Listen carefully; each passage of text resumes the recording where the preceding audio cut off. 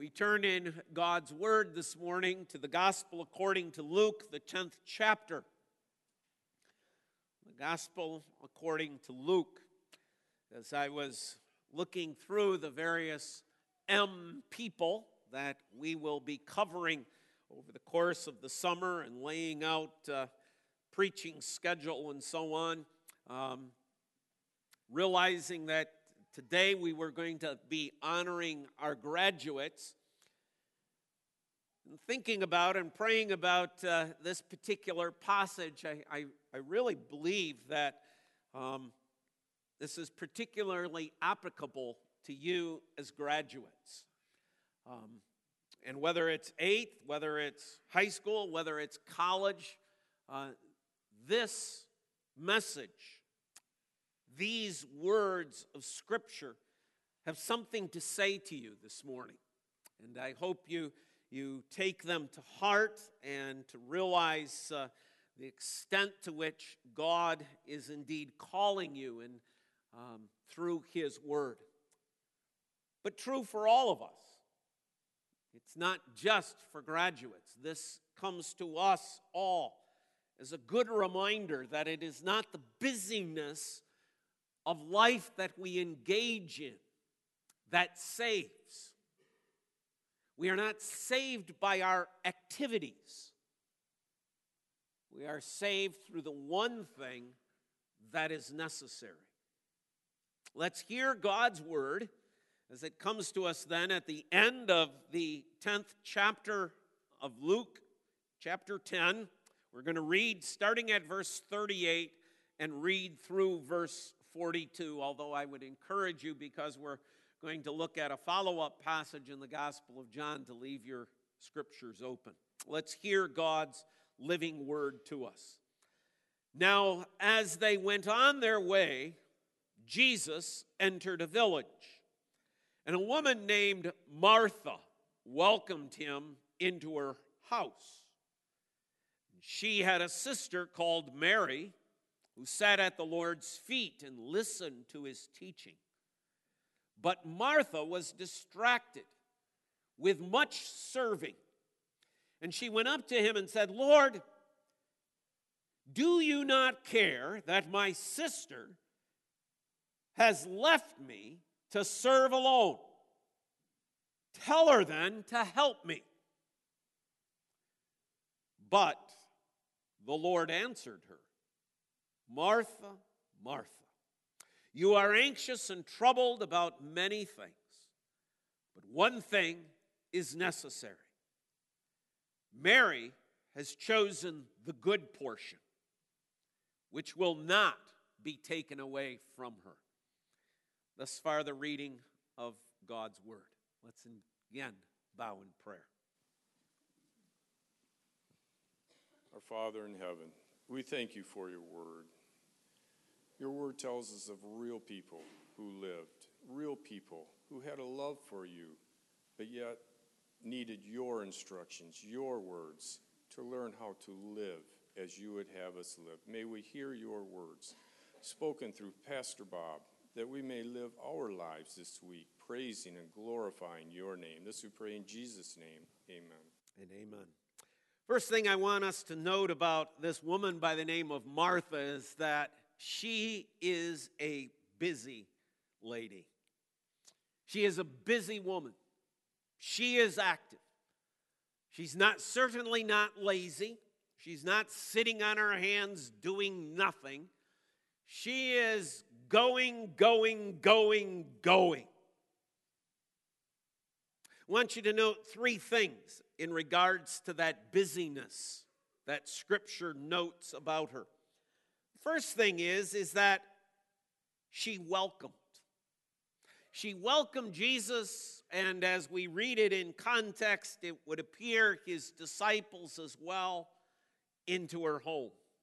A traveling band of at least 13, most likely more than that. And if you include her own family, we are now suddenly in the situation of needing to prepare for 15 folks. Yet she welcomed them. We read of no question in that regard. There is not even a second thought. There's no hesitation on her part. Martha is a welcoming type person, very hospitable. Sure, you need a place? Come. Now, some commentators believe that there might be some sort of an idea that Jesus might have sent people ahead to tell them they were coming. Whether or not that's true or not, this particular text here in Luke certainly doesn't necessarily answer that. It seems to be something Jesus did on other occasions. Whether it happened here, we don't know. But it wouldn't change the context of the fact that she welcomed them. Sure, come. We know that often Jesus traveled not just with his disciples, but there was this group of women that went along with him as well. So now perhaps we've swelled the number to over 20. Sure, come on in. I want you to note as well that she welcomed them into her house. Scripture almost as it were is taking, isn't it, a highlighter and saying, I want you to note this. She didn't welcome them into Lazarus's house. She didn't welcome them into Mary's house. She didn't welcome them into Lazarus, Mary's, and her house. It's welcomed them into her house. Scripture is designating the fact that this home belonged to her, which is an unusual circumstance in that day and age. And one wonders what all the family dynamics are that are going on here in the background. Why is it that it's her house? Where's Lazarus? What's he doing? How come he doesn't own a house? How come he's living with his two sisters? What's up with this whole family anyway? We are not told any of that background. I came across a very interesting little piece of information. Remember when Jesus has the encounter with the rich man? Okay? And says to him, you need to sell everything, give it to the poor. There are some commentators who believe that rich man is Lazarus, which really sets this kind of in an interesting circumstance. If he's the rich man, yet it's her house, what does that tell you about her? Well, we could probably read a lot into it, but I think the one thing that we can look at for sure is that Scripture is designating her as the head of this house. Now, not in the sense of the biblical headship, but in the sense of the one who actually runs the place. It's her house. And the rest of the story sort of bears that out, doesn't it? That she is the one running the house. She welcomed them. She's busy. They live in a town called Bethany, which is only about 3 miles from Jerusalem. Not very far when one stops to think about it. Probably that's less than 3 miles as a crow flies from here to Marne. So they're not that far away from the city of Jerusalem. Busy. How much easier it could have been to just say, Lord, Jerusalem's only 3 more miles. Just walk a little bit further. There'll be plenty of places there, probably larger places. Much better. There's that upper room place. Maybe you can make use of that and get rid of all the work and the busyness that this entails. No. Scripture tells us a woman named Martha welcomed him into her house. We not only know that she welcomed, but she is very, very busy serving. Look at verse 40. But Martha was distracted with much serving. Now, what goes into that? Now, we're probably, when we think about the serving, we're probably just thinking about the food. Now, we'll come to that, but understand in Middle Eastern way of living, there's much more than the food part that goes into this. I mean, first of all, you got a group of 20 who are coming in who need their feet washed. So you got to find basins, you got to find the towels, you got to get the water. There's a lot of work that goes involved in just getting them across the threshold into the door. She is distracted with much serving because, you see, that's part of the serving. It's not just the food. It's the foot washing. But then you also suddenly have 20 people, 15 people showing up to your house. You need places for them to sit. You've got to be hospitable. So you've got to make the arrangements. You've got to arrange the place. Now you can perhaps begin thinking about the food. What should I serve? How much should I serve? How many dishes should I serve? Should I just have one meal, one food, one meat? Should I have 2 meats? Should I have 3 meats? How many salads must there be? How many people are there? How much do they each eat? How many loaves of bread do I have to get ready? All of this work, all of this serving. Then you've got to figure out the arrangements for where they're going to sit to eat. How's that going to work? Well, let me just put it this way. How many of you right now, ladies, okay, if I were to say, hey, I don't know if you saw it or not, but in the narthex, we've got a group of 15 people that have just come in. They just held up a sign that said, need place for Sunday dinner. How many of you right now would say, yep, come, I got it all set? You're probably thinking, I know who might be willing to do that, but it's probably not your hand that's shooting up. There's just too much work involved. I don't even have a table big enough for 15 people. I don't even have 15 trays for people to eat off. I don't have 15 plates. I only got an 8-person serving. Well, that would be awkward because some people are going to get big plates, some people are going to get little plates, and then they'll be offended. Oh, see, there's all sorts of stuff that goes into this distraction, isn't there? She is a woman who is busy. She welcomed into her home this group, but now she is busy with all of the many details that goes in to housing this group. And she's a little overwhelmed. Because while all this is going on, her sister is just sitting at the feet of Jesus. She's not lifting a finger to help. She's not even bringing a chair from the other room for somebody to sit on. She's not even getting some water for people to wash their feet. So what does she do? This busy woman. Well, she does what all of us tend to do, right?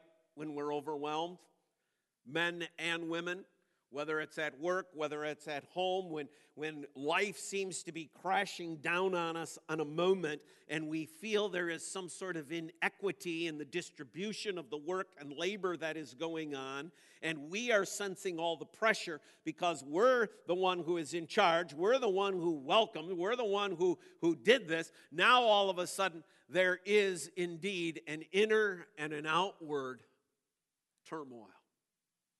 And she complains. It's interesting to think about, where would this story have gone had she not complained?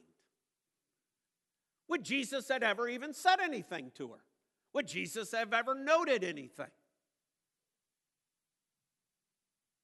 But she complains. She's exasperated with her sister. But note, it's not just her sister. It's Jesus as well. Do you see that? See, don't miss that. Don't miss this in what she says.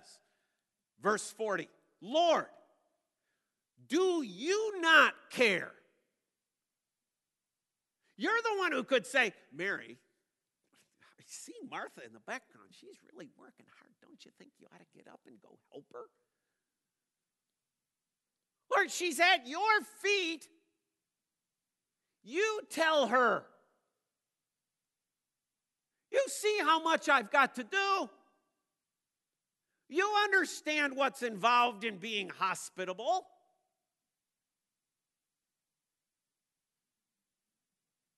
Don't you care? So she complains not just about Mary. Oh, she's ticked with Mary. She's probably been muttering under her breath. A few choice Dutch phrases here or there that come out of her mouth that she's thought about Mary just sitting there.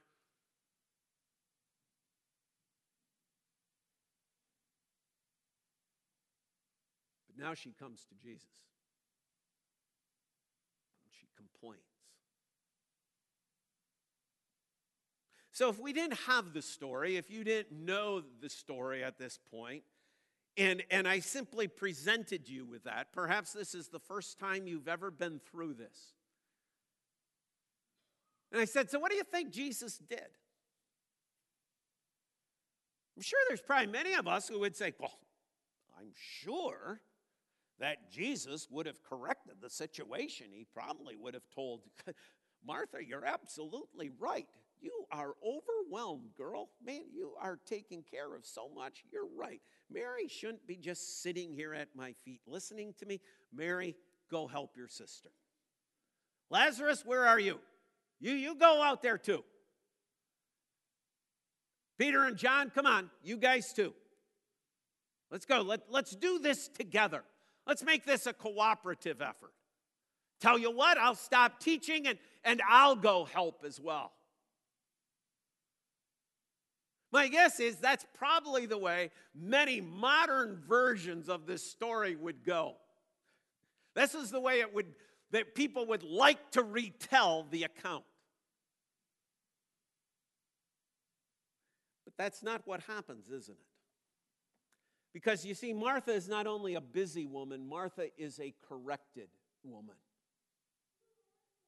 We know it's a correction because notice how it starts, but the Lord answered. We know it's not going to go in the direction we would assume it's going to go in. The but tells us she's not going to get her way. It's telling us there is a contrast. This is what would be expected, but this is how we would assume Jesus would answer, but Jesus answered her. I want you to note three things about the correction. One, the correction is by the Lord. This correction does not come from Pastor Bob. This correction does not come from, as I heard somebody this week say, by a group of white men who wrote the Bible and they don't have any context at all of understanding anybody else's life. And I'm thinking, well, that's an interesting take on who wrote the Bible, isn't it? But you see, that's kind of the perception. But I want you to see clearly that the correction to Martha was by the Lord, by Jesus Christ, by the Son of God, by the suffering Savior, by the great I Am. That's who's going to correct her. That's who's going to tell Martha, the way you're thinking about this and the way you're acting and what you're engaging in at this present moment is wrong. He's going to do it gently. He's going to do it carefully. But he is going to do it. There is a correction that Martha needs. And the correction is coming not from Peter, not from John, not from Lazarus, not from Mary. The correction is from Jesus Christ. Secondly, I want you to notice that the correction is by a comparison. Doesn't it gall you sometimes when people use the very person you're angry with to use as their correcting tool for your own way of thinking? See, notice the complaint was, Mary's not doing anything. Notice what Jesus does. Jesus doesn't go off and tell a story. He doesn't at this point tell a parable that would make this nice and gentle. He looks at her and he says, I'm going to correct you, Martha, and I'm going to correct you with the very person you're complaining about. I'm going to compare what you have chosen to do with what Mary has chosen to do. She has chosen the better portion. Mary, rather than the one who Martha thinks needs correcting, is now held up by Jesus as the example to follow. Martha, you're wrong. Mary's doing the right thing. I'm not going to tell her to help you. I'm not going to tell her to busy herself like you're busying yourself. In fact, what I'm going to tell you, Martha, is you need to change. Martha, you need to become like Mary is at this moment.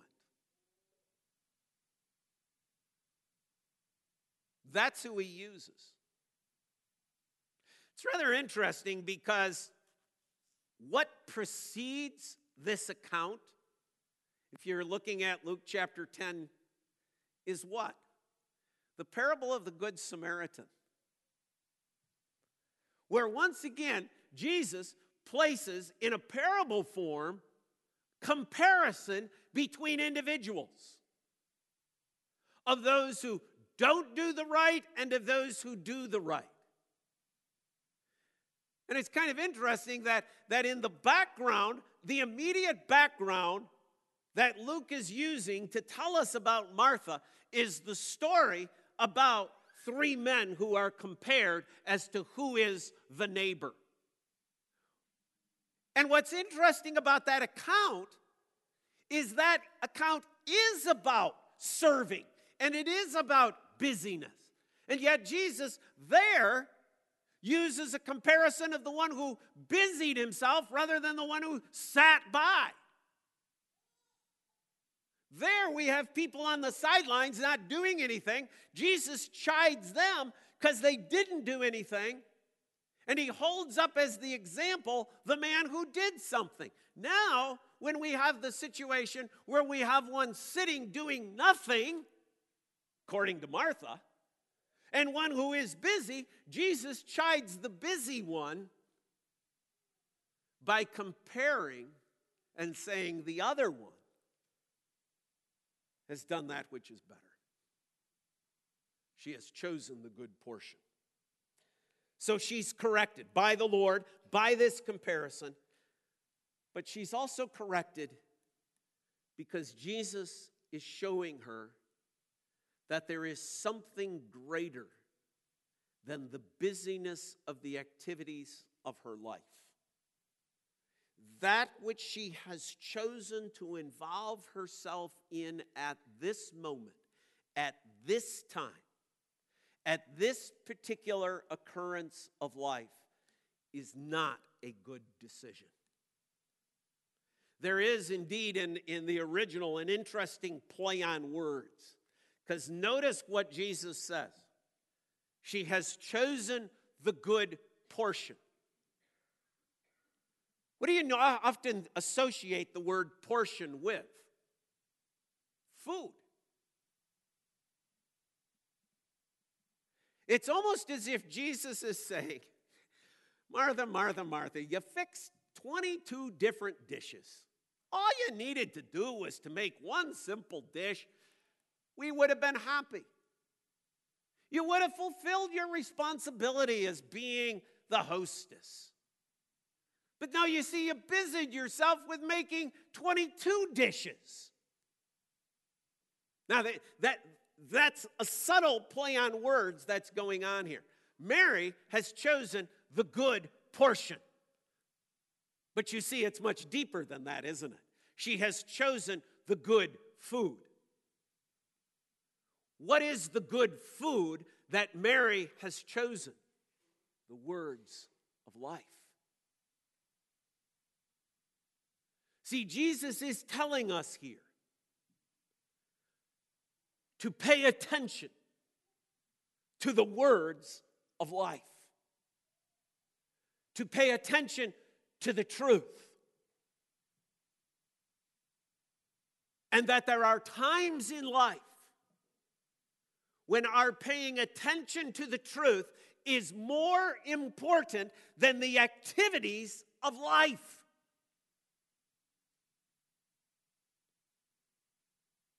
Now think about that. If we miss this, we miss the point of why this passage is given to us. Jesus is saying, not that what Martha does is wrong. It's not that she's engaged in wrong activities, but she is engaged in those activities at the wrong time. You know how I know that? Because if you turn to John chapter 12, there's going to be another banquet given. This time, the banquet is going to be in honor of Lazarus. Guess who's serving? Martha. Guess who doesn't get corrected? Martha. Why? Because that was the proper time.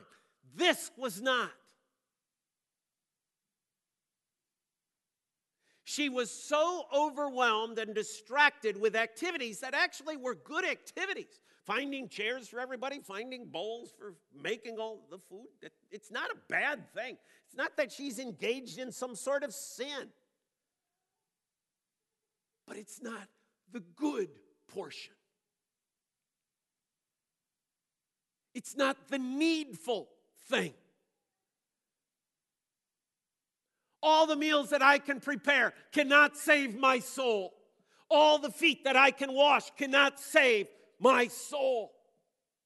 All the chairs that I can find cannot save my soul. See, this is what Jesus is telling her, that our activities cannot save us.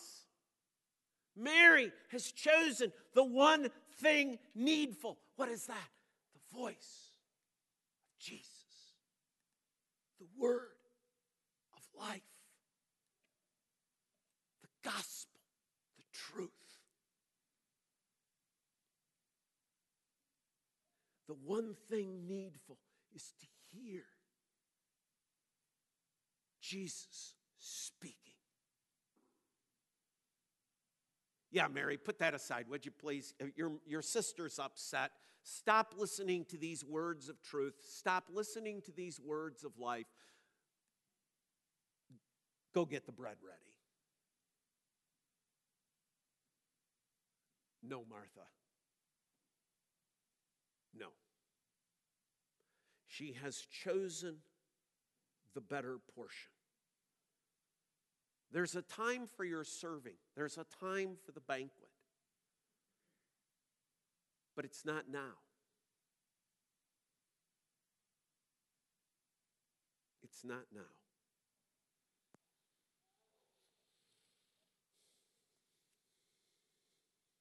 See, there's another aspect of this that we need to understand. Martha is actually being very rude. Martha is actually being very impolite. Oh, not in coming to Jesus and complaining. That wasn't a wise idea either.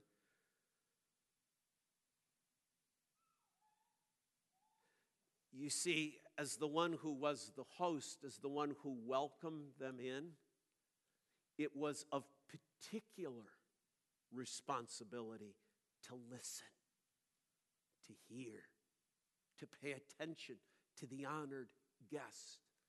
But she's paying no attention to Christ.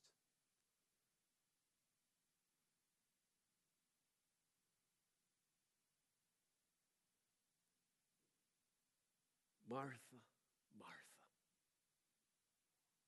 You're busy. You're preoccupied with so many things. Troubled by them. But one thing is necessary, and Mary has chosen the good portion. And I'm not going to take it away from her.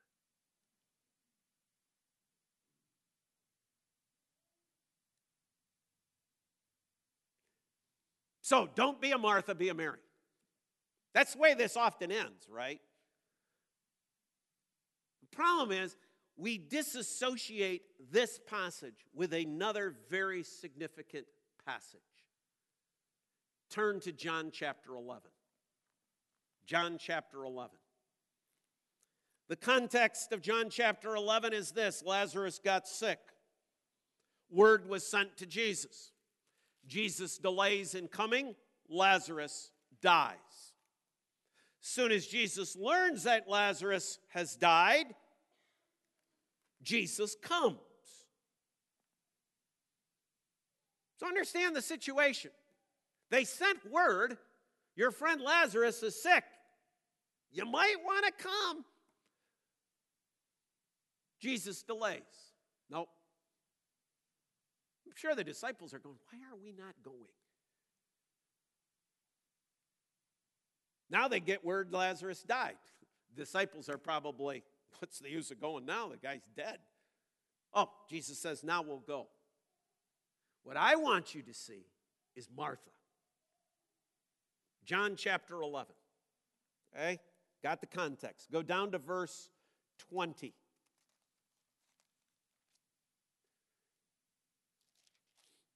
John 11, verse 20. So when Martha heard that Jesus was coming.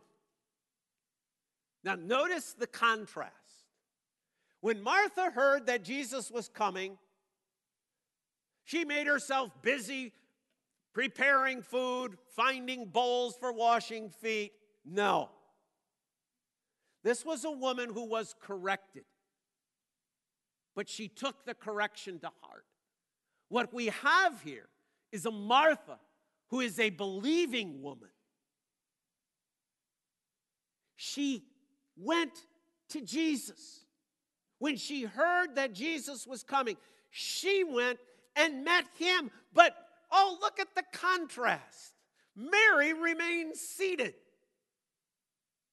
Remember how Mary was so gravitated by the words of Jesus? Jesus is coming. No, I'm sitting here in mourning. Oh, Lazarus, our brother, is dead. Mary, however, says, I'm going to go to Jesus. See, in Luke, it's the opposite way. In Luke, Mary's the one who's at the feet of Jesus. Martha's off busying herself with other things. Here, Mary's the one who's off mourning. Martha is the one who heads to Jesus. Now listen to her conversation. So 1, she went to Jesus. 2, Martha said to Jesus, Lord, if you had been here, my brother would not have died. Now that's pretty good faith, right? Knowing that if Jesus had been there, he could have healed Lazarus. But listen to where she goes with this. But even now I know that whatever you ask from God, God will give you. What does she mean by that? My brother is dead. If you had been here, you could have healed him. But even now that he's dead, I know if you ask, he'll live.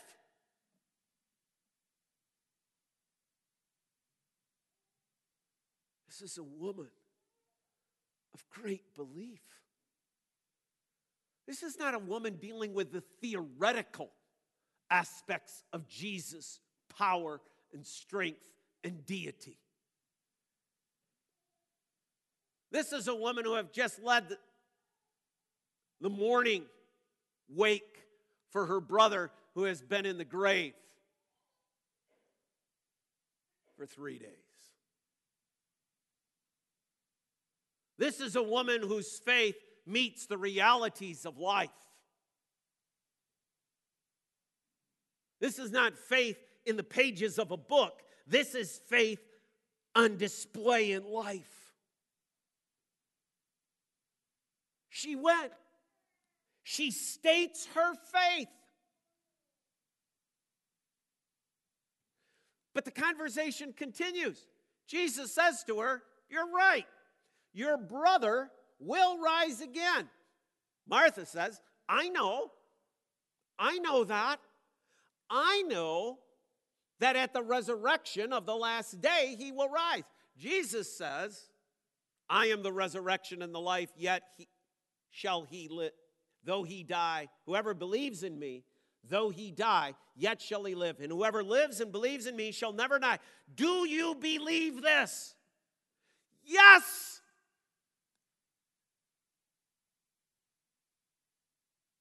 The last time we met this woman, Jesus is saying, your sister has chosen the good portion. What do we find here?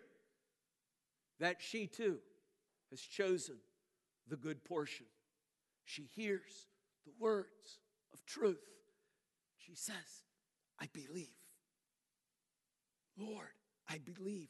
I believe you are the Christ, the Son of God, who is coming into the world.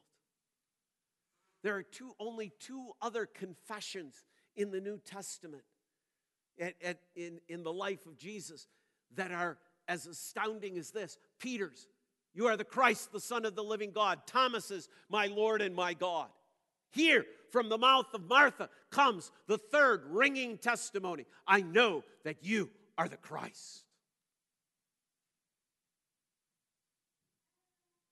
This is a woman of faith. This is a woman of belief. She was corrected.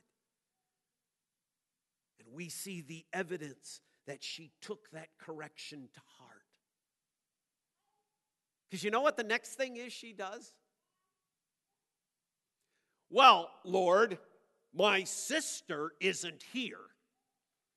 Notice I came, but my sister is back there at the wake. Shouldn't you correct my sister? After all, see, if you're into comparisons, Jesus, how about comparing me to Martha now? You know what she does? She calls her sister. She goes to Mary and says, the Lord is here. What a heart.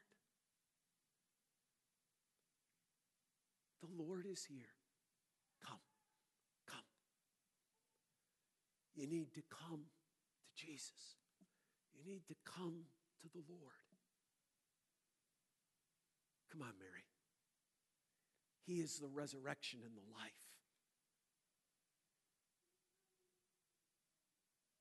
Let's go to the Lord.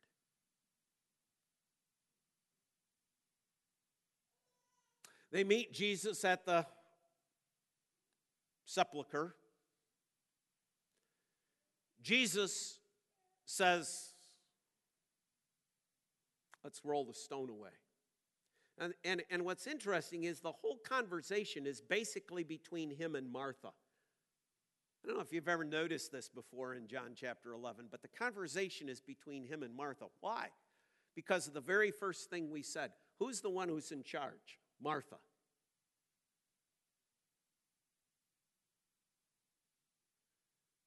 Let's roll away the stone. Martha, no. By this time, Lord, there's a bad odor.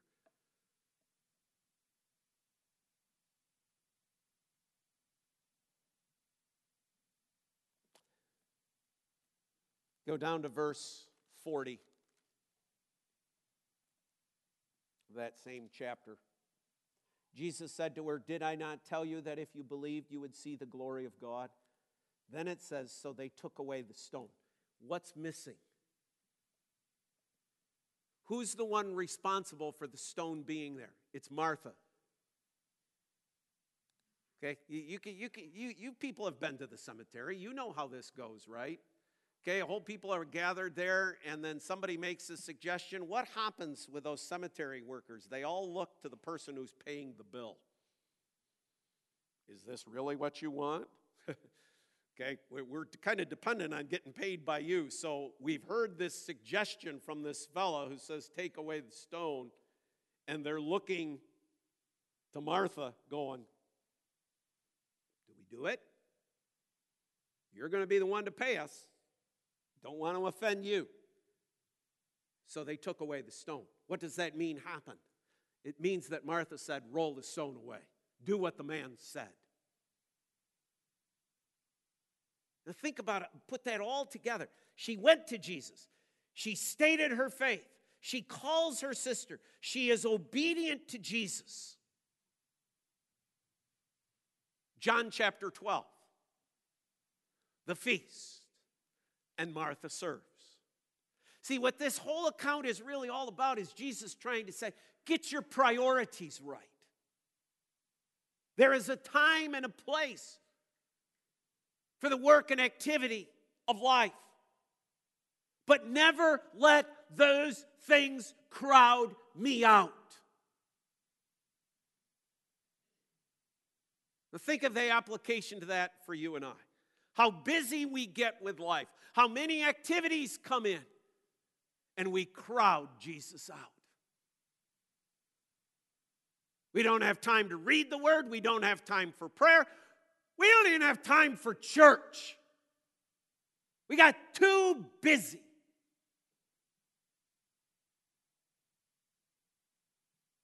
Graduates, those of you going into high school, those of you going into college, all sorts of activities, good things to engage your time. But some of those things are going to rob you of time with Jesus. And so you need to get your priorities right. Some of you are going to be out there in college, New Freedom, living in a dorm. Mom and Dad aren't going to call you at 8:30 saying, hey, it's time to start getting up and getting ready for church. Oh, no. You see, there's all sorts of busyness now. There's all sorts of activities. There's all sorts of things to do, many of which have nothing to do with Christ. And so the day set aside for the Lord becomes a day of activities. And Jesus says to you, Martha, Martha, all good things, good activities, but they're taking you away from me. From me.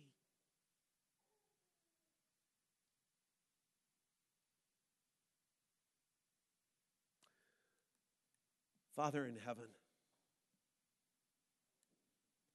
life can be so busy. There's so many good things to involve ourselves with. We have the freedom to go here, the freedom to go there, the freedom to do this, the freedom to do that. We have money in our wallets that allows us to pay for many of these things. They're good things. Even things involving church. So many good activities. Father, sometimes they rob us of you. They rob us of your Son. Father, we pray for wisdom and discernment for our graduates that we've acknowledged this morning, Lord, that they'll set those priorities right. But Father, we pray for each one of us, each of our hearts, that, Lord, we might truly be a Martha who, having been corrected by you, learn to set the priorities right. Lord, we know we failed. We know we've come up short. We confess our failures in that regard, and we turn to you again, for you are the friend of sinners. In Christ's name, God's people say,